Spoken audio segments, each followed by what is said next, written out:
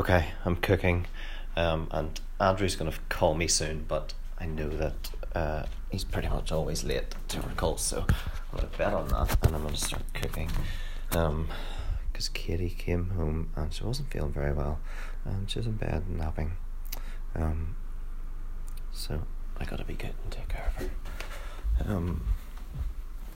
We are making Minimalist Baker's best vegan meatballs. I don't know. They're made of black beans. Hold on, I'll read you out what's in them. You basically just chuck it all in a Maggi-mix and you've got this like patty. That's basically it. Okay, quinoa, black beans, water, garlic, shallot, sea salt, oregano, red pepper, fennel seeds, vegan Parmesan cheese. Don't use that, just use nutritional yeast. Tomato paste, chopped fresh basil or parsley, and vegan oyster sauce. Okay, well there's a few variables in that, but that sounds pretty good. And then there's there's like a sauce that comes with them as well. Okay, I'm gonna start making these. Just off kick-ass call with this guy. So when this is, do you know what, actually? This is how this whole thing started. Like, I just feel like what goes around comes around. I started this, I don't know if you remember, but I said I was going to do 21 episodes, and this is episode 21. 21 because Google says it's the best way to form a habit, or it's how you form it's how long it takes a habit to form. So I just followed that logic, and now I'm on 21, and do you know what? In the very first one, I remember so succinctly that that the basis of this whole thing was not so much to do a podcast, but just to do something that scared me, because I just want to break into this new way of just living in the brave rather than just sitting back and being scared of things. It doesn't get you anywhere. And I know that sounds cheesy, like some kind of inspirational coaching line, but probably is one. Probably stole it from Tony Robbins.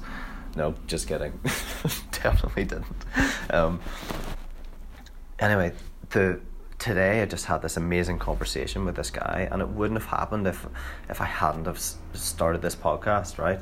And I know that doesn't sound like it makes sense, but it wasn't because of the podcast. What this project has taught me, what this project has taught me is that fear is just this little voice that plays a game in your head, and you just need to listen out for it, and once you listen out for it, you remember that it doesn't actually have very much power, and yeah, I guess like I kind of did this off the back of that just to try and practice it, and it was from doing that I've connected with all these people, like connecting with Mills, and who was a hero of mine from us too, who I've watched so many of his videos and just followed his story, thought he was class, and always just thought I'd be lucky to meet that guy, and I just decided, screw that, I'm gonna make sure that I meet this guy, and I just reached out to him, and I just this attitude is it's really it's changing me. I'm not finding it easy. I'm finding it really quite I find it hard work, but I feel like it's important. Some people say to me that I think too much and I think unnecessarily, but I don't think that's true. Ironically, of course I don't. I think to an extent it's true, so I really but I guess that's what I'm trying to practice. I'm trying to practice slowing down and just being in a moment and not thinking, and I'm actually getting better at it, so I'm doing well on that front.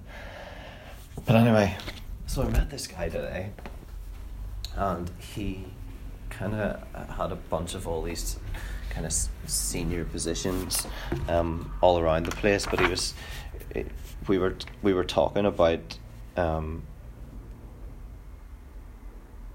this kind of attitude to life, and how it really related to the field that we're in, which is like digital products. And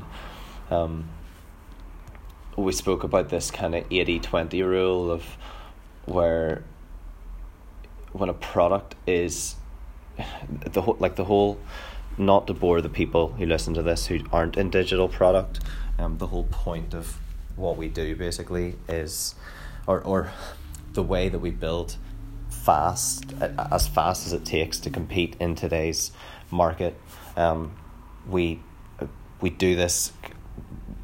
do this agile process where we ship things when they're 80% ready rather than 100% ready.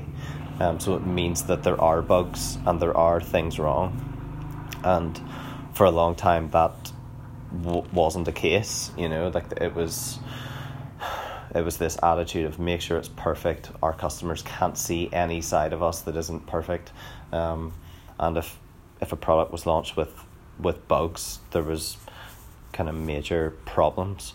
Whereas now they identified that being so scared of those bugs was slowing them down so much that it actually makes more sense, more economic sense, which is why all the major product teams around the world are doing this, to actually put yourself out there before you're ready. And that's what I feel like I'm doing with this. I feel like the feedback has been mixed, from some people. They're saying, maybe I'm being too vulnerable or too open about things, but and I can also see how it might put others in a sticky situation, but by assuming different groups that I'm a part of, or who I associate with. But I can't be responsible for I just can't I can't hold that on my shoulders. I'm not someone that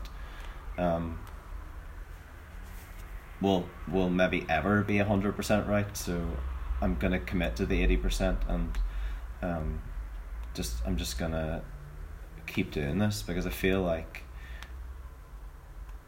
I feel like it's the most efficient way of me getting through the things that I'm thinking, and they seem to be important to me, and I guess from the feedback that I'm hearing, they're important to other people. So all the stuff I say on this stuff is my own opinion. It's not the company I work for, or the lads that I'm partnered with, or my family, or even Katie. I mean, it doesn't represent anyone. It's literally just me trying to work my shit out. So there's, I can't be like, I just think that world is behind us. Like that world of, you need to be, accountable isn't the right word, because we should be accountable for what we say, but there's room for mistakes. That's what I'm trying to say. And I'm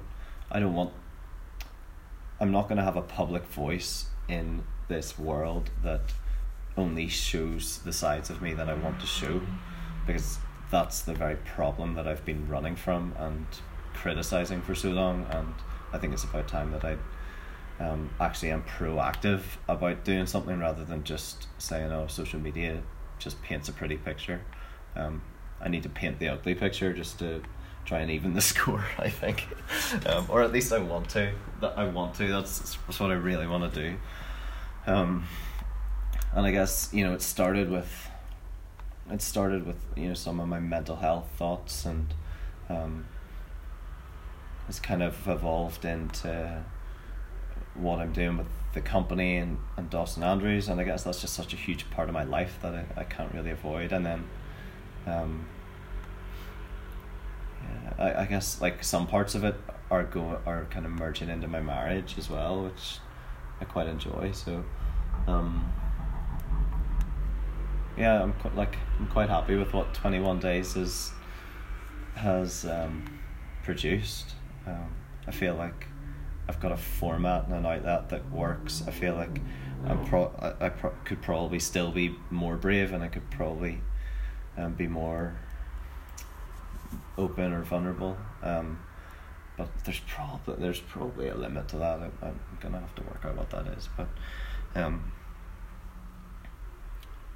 yeah, just lastly, thanks for listening.